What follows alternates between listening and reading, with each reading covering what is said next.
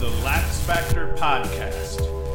What is up, college lacrosse fans? You are watching episode 182 of the Lax Factor Podcast. You're watching or you're listening. I'm your host, Ted Hoost, and today I'm going to break from the conference projections. I'm going to do the Big Ten next weekend, or maybe even a little bit into the week. But I wanted to talk about the top transfers in 2022. Now that teams are putting out their rosters, and we have a couple more transfers that have been roped into the mix here. We know where guys are and where they're and maybe how they're going to fit in now that the rosters are starting to come out. So I want to talk about that. As always, before I get into it, you can like, subscribe, hit the notification bell if you're watching on YouTube. If you're listening or watching on Spotify, just share the crap out of this. If you're listening anywhere else that you could listen to podcasts, once again, share, like, subscribe, do whatever you can do to make sure that you know when we put out more episodes, and share it with your friends. Let's grow it that way. And as always, you can go to laxfactor.com, get swag, t-shirts, hats, all that crap. We have a little shop section over here that you can hit up. But let's get into this now. First guy I want to talk about, and I just wanted to say out loud that this was inspired by my On the Crapper reading this morning. In fact, I'm actually, this is Sunday morning, 11:20 a.m. as I'm finally getting to recording this, and I was taking my morning dump, and I was reading an Inside Lacrosse article where they went through their top transfers, and I like it when the podcasts write themselves, because I've already covered all of these guys. I already know a bunch about all these guys, but then I was surprised at a couple of the way they ranked a couple of them, so I wanted to reference that as well. So my number one guy, and he was, I think, their number 3 guy. He's my number 1 guy, is Sean Lully from Penn to Duke. Now, I think he might be their number 3 because he hasn't played meaningful lacrosse in quite a while. But this kid, I think, should be the sneaky number 1 transfer. And that's even over another guy I'm going to talk about as my number 2 is Will Bowen, the defender, All-American defender, transferring from UNC to Georgetown. So Lully, like, sneaky number 1, it's not even all that sneaky. In the shortened 2020 season for Penn, Lully put up insane numbers. 14 goals, 16 assists in just 5 games. That is bonkers productivity over the course of that. And I had been touting that. I've talked about Lully a couple of times, and I talked about how he was going to be sneaky good at Duke. Not so sneaky good for some, but sneaky good for people who haven't watched Penn and who didn't know him, especially because Penn hasn't played lacrosse in forever. But just to kind of show you what this kid did in that 2020 season, this wasn't like him playing even Ivy League teams, which are all fairly high quality. In their first game of the year against Maryland, he had 4 goals and 2 helpers. Penn led most of that game, and Maryland did come back to win it at the end, but that was a very close game. Penn playing, I think Maryland was probably the number 1 team in the country, or top 3 anyway, at that point. Their next game against Duke, 6 goals and 1 assist, and Penn beat Duke. I think that was at Penn, but I'm not 100% sure. But Penn upset Duke 14-11, and Lully had 6 goals, 1 assist. So there you go. Duke has a history with him already, so they know how excited they are to have him on campus. 2 goals and 6 assists in a loss against Penn State. Now, this one's big because he's playing against O'Keefe and Ament at that point in 2020. The two dopest, the Batman and Robin of college lacrosse, probably one of the most dynamic duos that we've ever seen in the sport in terms of just a 1-2 punch and 2 guys that fed off of each other. So he's playing against 2 of the highest scoring attackmen in the country. He goes 2-6 for 8 points. They lost by a goal, but he outscored both Ament and O'Keefe individually, and Ament and O'Keefe combined for 9 points in that game. He puts up 8 points by himself. That's a big deal. 1 goal and 5 assists in what I'd call for them a bad loss to Nova, because I expected for Penn to beat Nova, but as we always say, Nova always upset some people early, and I think at this point Kirst was still playing for Nova in 2020 also, and Nova, it was a 4 or 5 game win streak for Nova at that point when they beat Penn. But still, 1 goal, 5 helpers in that game, and you see kind of the versatility. 4 goals and 2 assists against Maryland, 6-1 against Duke, 2-6 against Penn State, and then 1-5 against Nova. So his teams adjusted to him, started sending extra attention to him. Once they see, hey, this kid's putting up big goal numbers, then he just starts putting up big assist numbers. What I always said about Ament could have put up 50 goals if he was called to. He just never was called to. It was better for him to be the feeder within that offensive system. But Ament, if ever pressed so much that they say, hey, we're going to take everybody away from Ament, he'd score goals, and Lully's a guy like that. Lully's capable of putting up assists in big numbers, goals in big numbers. I think he's probably more versatile overall, even than Amet, but make no mistake. I mean, I dare say with numbers like that, and depending on what he does at Duke here, I mean, we could be looking at a future pro in Lully. And then he went 1-2 against St. Joe's. That was the only game that he didn't pace Penn, and that was the only game that he wasn't the leading scorer for Penn. In 2019, a solid but far more pedestrian 16 goals and 15 assists, but he had 3 50-plus point scorers on his team that were all ahead of him in Goldner, Handley, and Matthias that year. So it was the following year where he was going to be the man, but still 16 and 15 on a team where he had 3 teammates put up 50-plus points. So that's impressive. So watch out for him. He could end up being that seriously missing piece for Duke. They lose a couple of their big scorers, but like I said, I was wrong last week. I forgot or just didn't know, let's say, that Robertson was coming back for Duke as well. So now Duke's attack last year was Sowers, Robertson, and O'Neal. You know, you lose Sowers, that's huge, but Lully, he's going to fit in well there, and you're going to end up with Lully, Robertson, and O'Neal, I presume, on attack for Duke. Once again, Duke has too much talent on the offensive side of the ball. Last year, I think they legitimately had too much talent on the offensive side of the ball, and it was hard to figure out where to put all of that talent. So there were a couple of guys that kind of could have produced if called upon that didn't get called upon. This year, I like the mix a little bit better. Sowers was great, but Sowers was like, he's next level great. So the team kind of has to work around that. And at times they kind of struggled to figure out that flow. This could end up proving to be a really good mix of players in terms of you don't have anyone that's leaps and bounds better than the rest. You just have 3 to 5 guys that are all right at about the same level, and then a bunch of guys to fill in roles behind them. So he's going to make Duke dangerous. That's my number 1 transfer this year. Let's get to the next one. Will Bowen, Will Bowen, defense out of UNC. He's heading to Georgetown. He teams up with Gibson Smith and Owen McElroy. That's going to end up being a really big deal. That gives Georgetown 2 of the top 5 defenders. I'd say Bowen and Gibson Smith, I'm not going out on a limb to say they're 2 of the top 5 defenders in the country. McElroy, I'd make the argument, if not the best goalie in the country, one of the top 3 goalies in the country, all on that team. I think they have Mazzone back as well. He's a solid defender. So, Georgetown on defense is now insanely talented. They were going to be good on defense anyway. Now they're ridiculously good on defense with 2 All-American. Like Bowen and Gibson Smith are both potential first-team All-American defenders, and McElroy is a first-team All-American goaltender. So that's just crazy to have on one team. And then they're talented enough offensively, too, that this is going to put Georgetown in a position where they could run the table on Denver for a second straight season. I'll say my next pick here is going to have something to say about that for Denver, because Denver picks up yet another big transfer that they were able to steal from a smaller, well, I wouldn't say a smaller lacrosse school, but, from Tierney as a coach is a legend, and he's been cherry-picking transfers here these last 2 seasons, and he's got a good one. But anyway, Will Bowen heading to Georgetown, that's a huge one. That's my number 2 impact transfer.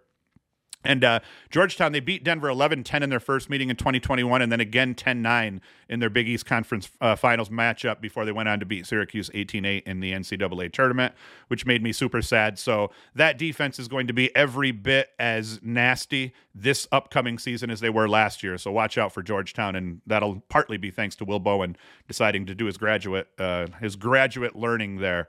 Next one for me, and this kid on the IL list was much further down the IL list than I thought that he should be, because I am a big fan of Richie Connell here out of Richmond. I've been talking about Connell for a couple of years here. He's had a couple of big seasons. If we look at his stats over here, you look at his freshman year, 19-3 for 22 points. 2021, he was 35-7 for 42 points. Kid can play ball. I wouldn't call him, he's an off-ball player, but he can kind of do it all, kind of very much like a Logan Wisnauskas, where if called upon, he can get himself to the rack. But if you give this kid time and room with his hands free, he's going to absolutely snipe you and make you feel bad. I love that picture right there. So Connell is a legit attackman and is a I can't believe, I didn't even know he transferred. I didn't see anybody pick this story up specifically, and maybe it happened and it was announced at a time when I wasn't paying paying close attention or whatnot, but that's a big deal. He'll definitely be one of Denver's leading scorers. He could potentially step in and become Denver's leading scorer, knowing what they've lost and what they have to make up for here now. Insane potential for this kid. The COVID shortened season, like I said, 19-3, 42% shooting with 7 man-up goals and a game-winning goal. 2021, 35-7, 40% shooting, 10 man-up goals and 3 game-winning goals. And I never know how those game-winning goals work. You look at the box score and you're like, that didn't look like a game-winning goal, like I would say. I think he may have scored the goal that eventually put them up, even if it was a larger margin. Not sure, because I've looked through it and that number doesn't always add up to what I would even consider a game-winning goal. But moral of the story, statistically speaking, he's great. And he's got a kind of the only knock I would say against Connell is that he did have a tendency, at least last year, to not show up in the box score. Now, in some games that he did, 3 goals in a loss to UNC, 2 goals in a loss to UVA. That was an 8-goal loss. 5 points in I think it was 3 goals, 2 assists in a 1-goal win over Air Force. Air Force, a SoCon rival, is a fairly formidable team and always gives Richmond some trouble here and there. 2-2 in a 3-goal loss to High Point in the SoCon finals. And like I said, my only knock, he has a tendency to disappear from the box score at times. No points against Duke in a 7-goal loss. No points against High Point in their first meeting, a 17-10 win. So I don't know what happened in those games. I don't know if maybe he was injured or if they just played him well off ball and he didn't get freed up enough to do anything. But make no mistake, Tierney, he will know exactly what to do with Connell, as he does great things with attackmen that have a proclivity for scoring off ball. So I think Connell's going to be a big part of what Denver does, and I was surprised there hasn't been a bigger deal made of this. I don't know why. Maybe it's because Connell's been hiding in Richmond, and the lacrosse masses haven't woke up yet to Richmond being right below breaking out into being one of the top programs in the country every year. I think Richmond will eventually get there. They're kind of that mid-major that's been one of the best of the mid-majors now for many years. But Connell is legit and is going to do big things at Denver. And all the Richmond folk, Drew here, he was actually the one, I think it's Drew Koch, however you say his name. And he was the one, I think, that was hitting me up on Facebook. We were chatting about it, and he was saying, hey, look, they lost, Richmond lost these 2 guys. And I was like, what? I didn't know Richmond lost either of those 2 guys, and I'm going to talk about the other one here. He's last on my list. But all right, so that is Richie Connell. He was my number 3. We move on. Mitch Bartolo, another Penn transfer. Penn has been bleeding players to other programs here, and they've all been big players and have all done good things at the programs. I think Notre Dame robbed a couple of Penn players last year. Bartolo's getting robbed and heading to Rutgers here. Now, I was a little bit skeptical. IL talked about that he would be as impactful as Connor Kirst, and I was thinking, you know what? I mean, listen, Connor Kirst is next level, and not that Mitch Bartolo isn't a very capable, kind of attack mid hybrid or whatnot. At least that's what he'll be at Rutgers. I think he was primarily a midfielder, but just like Kirst was a midfielder at Villanova, Rutgers needed him at attack, and that's what he played that year. So I was skeptical that they were putting him in that same league. But then I get thinking, Connor Kirst joined 2 other very capable attackmen at Rutgers last year. All 3 of them have graduated. So Connor Kirst, even though he was one of their big cats, he wasn't their biggest cat. They kind of had a 3-headed monster down there at attack last year. And that was why they had amazing success. They were good defensively and incredible offensively. One of the most exciting offensive teams to watch, I think, during the year. Damn shame they didn't get to play against anyone other than just the Big Ten opponents, because I would have liked to have seen how that Rutgers team matched up against the rest of the country. But anyway, Bartolo, I'm on board with that now. As I reconsider it, and you think, all right, Rutgers lost all 3 of their leading scorers last year, at least all 3 of their attackmen last year. He is going to need to step up, and he is going to have to be a huge part of this team. So he's a big boy, 6'6", 220 in 2019, which was the last time he was really playing any meaningful lacrosse. He was good for 16 goals and 7 assists for a Penn team that finished 12-4 that year. Penn was loaded that year, and he was a big part of what they did. So how is that not going to be one of the most impactful transfers? Because this dude is leaving Penn to now join Rutgers at a time where Rutgers needs that talent. They need depth. They need leadership. And Bartolo, he checks off all of those boxes for him. Rutgers has done an incredible job using the transfer portal since it's come out, and they've been a big beneficiary of COVID-related transfers, and in this case from the Ivy robbing them. All right, next guy. we're going to go with another Ivy League kid that's ditching for what they consider to be greener pastures is Jonathan Donville, Cornell kid transferring to Maryland. I was disappointed in seeing that Donville was going to ditch Cornell because I'm sort of a Cornell fan. As long as they're not playing Syracuse, I am a Cornell fan. Kid's a second-team All-American, a team captain for the Big Red, went 13-7 in the COVID-shortened season. He'll provide Maryland with yet another complete player capable of scoring goals in spurts and also helping his friends a little bit as needed. It's not going to be a natural fit. I think Lully is going to fit like a glove within the Duke system, and I think he's going to be I think Lully was made to play there at this point. Donville in the Maryland mix, they're going to have to kind of figure it out. Maryland right now, after losing Bernhardt, they have lots of guys capable of carrying that offense, of being a primary Dodger, but nobody like Bernhardt. So Maryland's going to have to, in their first 3 or 4 games or so, hopefully they don't figure it out by the time they play up at the Dome. I think that'll be Maryland's 3rd game and Syracuse's 2nd game of the season. So hopefully it takes Maryland all 3 first games to figure it out, and then Syracuse can get a win up in the Dome against them. But they're going to have to figure it out. They're going to have to figure out who's going to be our primary Dodger. I mean, is it going to be Bubba Fairman running around a little bit more and carrying the ball? Certainly Wisnauskas wearing the number 1. He's a capable Dodger, but he's not your give him the ball every time at X and he's going to, make things happen kind of Dodger. I think that takes him way too far out of what the core strength of his is, which is finishing off ball, finishing as a 2 Dodger. I think that's too big a part of Wisnauskas' game for them to, expect him to kind of pick up the ball and carry it every possession, dodge every possession. So Donville isn't that guy. He's not the guy that's going to step in and do that either, but he's very Wisnauskas-like, very capable off ball, can dodge when called upon and get to the rack for sure. So he can kind of do everything. He's kind of a utility knife for Maryland here, and they've had success last year with a utility knife, and they're going to have success this year with grabbing another utility knife. So they just added to their toolbox, so to speak, here with Donville. Let's see here. What else was I going to say about it? And Maryland's just loaded offensively. I mean, this is just adding yet another guy capable of scoring goals, dishing, helping his teammates out. So it's ridiculous what they have offensively in terms of talent, even after losing Bernhardt. This is going to help them. So, like I said, take him a little bit to figure it out, but once they do, he will be a big part of that. I suspect he'll be one of their top 5 leading scorers, maybe one of their top 3 leading scorers before the end of the year. The kid's that good. This isn't just some, 2-bit player from Cornell heading to Maryland. This is a kid that's going to go to Maryland and will definitely contribute, in my opinion. And I have in my notes here, I think he'll be 3rd or 4th in scoring for the Terps. All right, my number 6 guy that I was not aware existed for the most part here, Jason Reynolds. He is ditching Richmond for Notre Dame. Yet another big defensive talent ditching their school to head to Notre Dame. Last year, I think it was Thornton who left. I think it was Penn, right? Did Thornton leave Penn to head to Notre Dame, or was he a Richmond kid? I think Thornton was a Penn kid. So Notre Dame, added to their defensive depth with Thornton last year from Penn.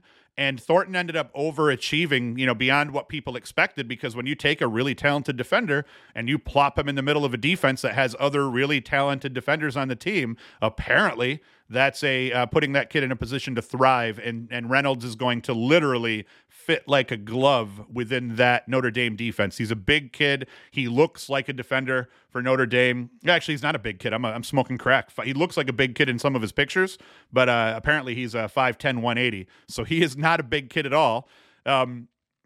But he started all 52 games for the Spiders, first team All-SoCon in 2019 and 2021, contributed last year beyond expectation. I was talking about Thornton. Thornton contributed last year beyond expectation. Expect to see Reynolds do something very similar. They're bringing back Arden Cohen on defense. They've got Liam Entenmann coming back in cage for Notre Dame, both savvy vets. Reynolds, 52 starts under his belt for a very good Richmond lacrosse team, and Richmond has been a good lacrosse team the entire time he's been there. So this isn't a kid coming from a losing program going to a winning program like Notre Dame. This is a kid leaving a winning program going to another winning program that just has a better defense. So I expect he will start. I expect he'll, help anchor that defense with Cohen and company, and he's going to make Notre Dame very good. They're going to need it because, like I said, I had Notre Dame pegged to finish second in the ACC already. And then once I found out Robertson was coming back and then I considered Lully, it's like, Duke should be that number 2 team, and I think Notre Dame will be the number 3 team, but adding a guy like Reynolds only helps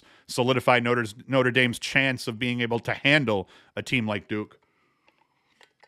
In terms of their offensive firepower, sorry, I had to get another drink. So expect Reynolds to do big things and expect him to be a big part of what Notre Dame does on defense, obviously. Notre Dame has been the best team in terms of let's bolster our defense with 1 or 2 transfers every year. It has worked out for them. Notre Dame's problem, as we said, is going to come at the faceoff dot.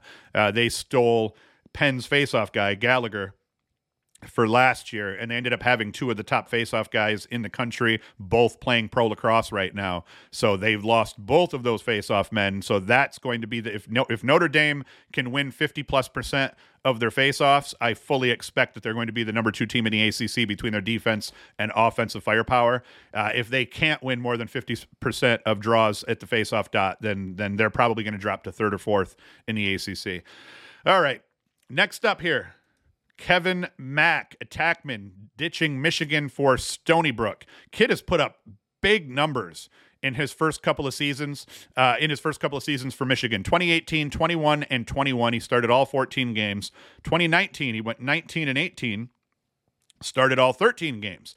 In 2020, 13 goals and 3 assists. He started 6 of 7 games in that shortened season, put up decent numbers there over those first few games. And in 2021, no points. He played in 5 games, only started 1, and only took 4 shots due to injury. He was injured almost all season long, barely got into games, never really got into the flow. But that's a huge pickup for Stony Brook. Normally, guys ditch some of these bigger programs like Michigan and Penn State, and you're seeing dudes ditch Richmond and things like that, and they're ditching for the bigger schools. So you end up losing track of some of these guys like Kevin Mack, who was expected to be a big piece of the Michigan puzzle last season and wasn't because of injury. So, I mean, he's going to step onto campus at Stony Brook and be one of their best offensive players on day 1. Huge pickup for them, and that will give them a huge offensive boost. So I had to mention Mack because I expected for him to be, to have a big season last year, and it just never panned out due to his injuries.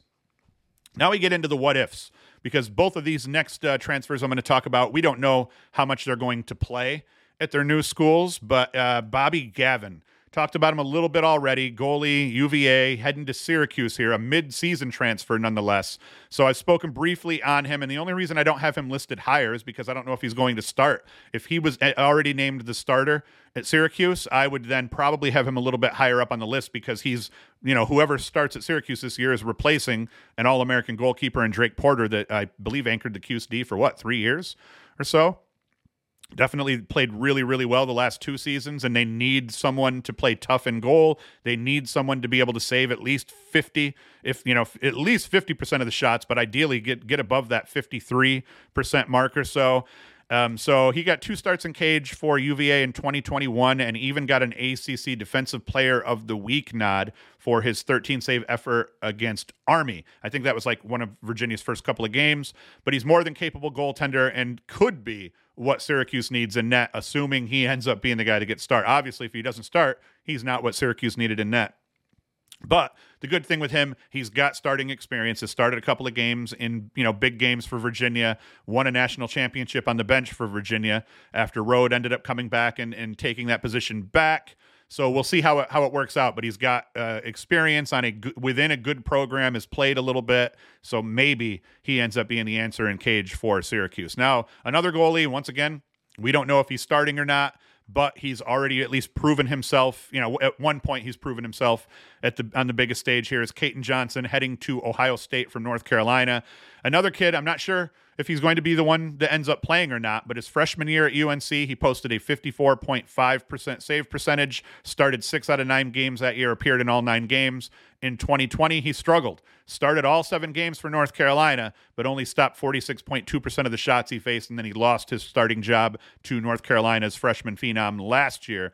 And that's it for him now at UNC. But he has talent. At one point, as a very young man, he saved 54+% of the shots that he faced playing in the ACC, and it was a big deal. Everybody was talking about the kid in that 2019 season. So if he can get back to that level of play, he could be a huge addition for Ohio State. Ohio State, they've had some solid keepers here and there, but nothing that has been what, every team wants, which is a guy that can consistently save 55% of shots and win some games for you where your defense may be playing a little bit down. Is Caden Johnson that guy? I don't know. Could he potentially be that guy? Absolutely. He could end up panning out big for them. And Ohio State also added a couple of defenders via the transfer portal. I believe they picked up a defender from Lynchburg that's supposed to be pretty damn solid and a Division I body. So we'll see how that pans out. But if Ohio State needs help at the defense, especially playing within the Big Ten this upcoming season, so maybe Caden Johnson's going to be somebody that can help them. And then the last guy I want to talk about, Mustang frickin' Sally, a sweet name. Dude kind of burst onto the scene last year thanks to, a bunch of podcasts talking about him because of his sweet name. And he played solid defense for Richmond here. Loyola was in need of some quality defensive midfielders, and they get one in Mustang Sally transferring to Loyola. He forced 4 turnovers and scooped up 13 ground balls for Richmond last season. If you watched any of their games, the kid garnered a lot of attention. His name was mentioned often, not just because he was scrapping and he got in the mix a little bit, and he put himself in positions where the telecast guys could mention his name, but also because he's a gritty lacrosse player and plays really solid defense. So Loyola, a team that was in need of a little bit of talent on defense after they bled some starters at various positions on the defensive side of the ball last year, particularly at D-mid. Mustang Sally can kind of step in and be that guy for him. So that is this episode. We're getting close here, guys. I mean, we've got the first week of February. We're going to have lacrosse. We only have a couple more weekends to kind of rip through here, talk about a couple more conferences, preview a couple more teams. Talk about preseason award lists and everything like that. So next week I will either do the Big Ten predictions or I'll end up doing my preseason picks, position by position for like preseason attackman of the year, midfielder of the year, defender of the year, goalie of the year, player of the year kind of deal. So I probably will do my 4 preseason players of the year next week and talk in depth about all of them and a little bit more about their teams and everything like that. Because we don't have enough time here before the season starts to do team previews for everybody. So I'll do some team previews as we talk about some of the players that are going to be big timers for those programs. So what do we got? 27 minutes here for today. I think that's going to be all she wrote. So like I said, I'll be back next week one way or another. I don't always stick to the plan week to week and follow through on what I say I was going to talk about the following week. But this week, I legitimately wanted to talk about these transfers because I've been waiting for rosters to get finalized and to start seeing where everybody was and just to confirm that this guy was going to play here based on the mix. So all of the guys I mentioned today, I think, are going to be starters within their position groups for the teams that they've transferred to. So I think those legitimately, I think that's a pretty good top 10. That's not an end all be all. There's probably 5 guys that you could substitute, from my bottom 3 guys or whatnot that were on that list. But, these are the guys I knew that I could talk about in some sort of educated way. So that was why I picked them. So that's it. As always, thank you for listening. Thank you for watching. As always, you can go to laxfactor.com. You can hit the shop, get yourself a t-shirt, hats, all sorts of crap that we have here. We have both branded stuff. We've got our podcast logo shirt, regular logo, some Syracuse, not Syracuse officially, but that's what we're going for. Let's be honest. And then some even non-branded crap that you can wear too here. We did have at one point, I'm not sure if we took it off the site yet. Did I? The Maryland Got Fucked shirt. Yeah, that is not on the site anymore. But we did at one point have a Maryland Got Fucked t-shirt on here. That was pretty cool. But I digress. Now I'm just rambling. So I'm going to let you all roll. I'll be back next week, next Sunday. And then, like we say, once the season starts, then we'll go Sundays and Thursdays or Sundays and Wednesdays. We'll figure out which day in the middle of the week we'll go. But we'll do Sundays recapping all of Saturday's games. And then we'll do a quick show on Wednesday where we recap some Sunday games and talk about the upcoming games the following week. So we'll get back to 2 shows a week. But for right now, we're sticking with the 1 a week on Sunday. I might even do a couple of live streams on Sunday morning leading into it where we'll just live stream the show. I'll pull it down and then put it up fresh after. For those of you that are into that sort of thing. So if you're still watching or listening at this point, hit me up on social media, hit me up in the comments and say, what if we were to do a live stream or a couple of live streams leading into the season, and then we were to live stream regularly before the season, what time would you guys want to see that? I think last year we did a bunch of live streams Saturday morning before the Saturday game. So if everybody prefers that, maybe we keep that going and do a bit of a live stream. Then I'd prefer to make it a little bit more open. So maybe we use a different platform for it. And maybe instead of just live streaming on YouTube, maybe we put have some kind of place where it could be a big discussion for anyone who joins, where everybody could chat. So maybe we'll do that. We'll see how it goes. But hit me up in the comments, hit me up on social media, letting me know what you'd prefer, especially if you'd like to take part and actually talk and get yourself on air, get yourself on the channel by being in some kind of Zoom call that we could all discuss, or some other platform that lets us do it. I don't know what platforms do that yet, so I'll figure it out. So, all right, I'm going to shut the hell up. Sorry, I'm rambling. So that's it. Thank you for watching. Thank you for listening. Like, subscribe, share, all that good shit. And Hoost is out. If I could figure out how to turn this fucking thing off.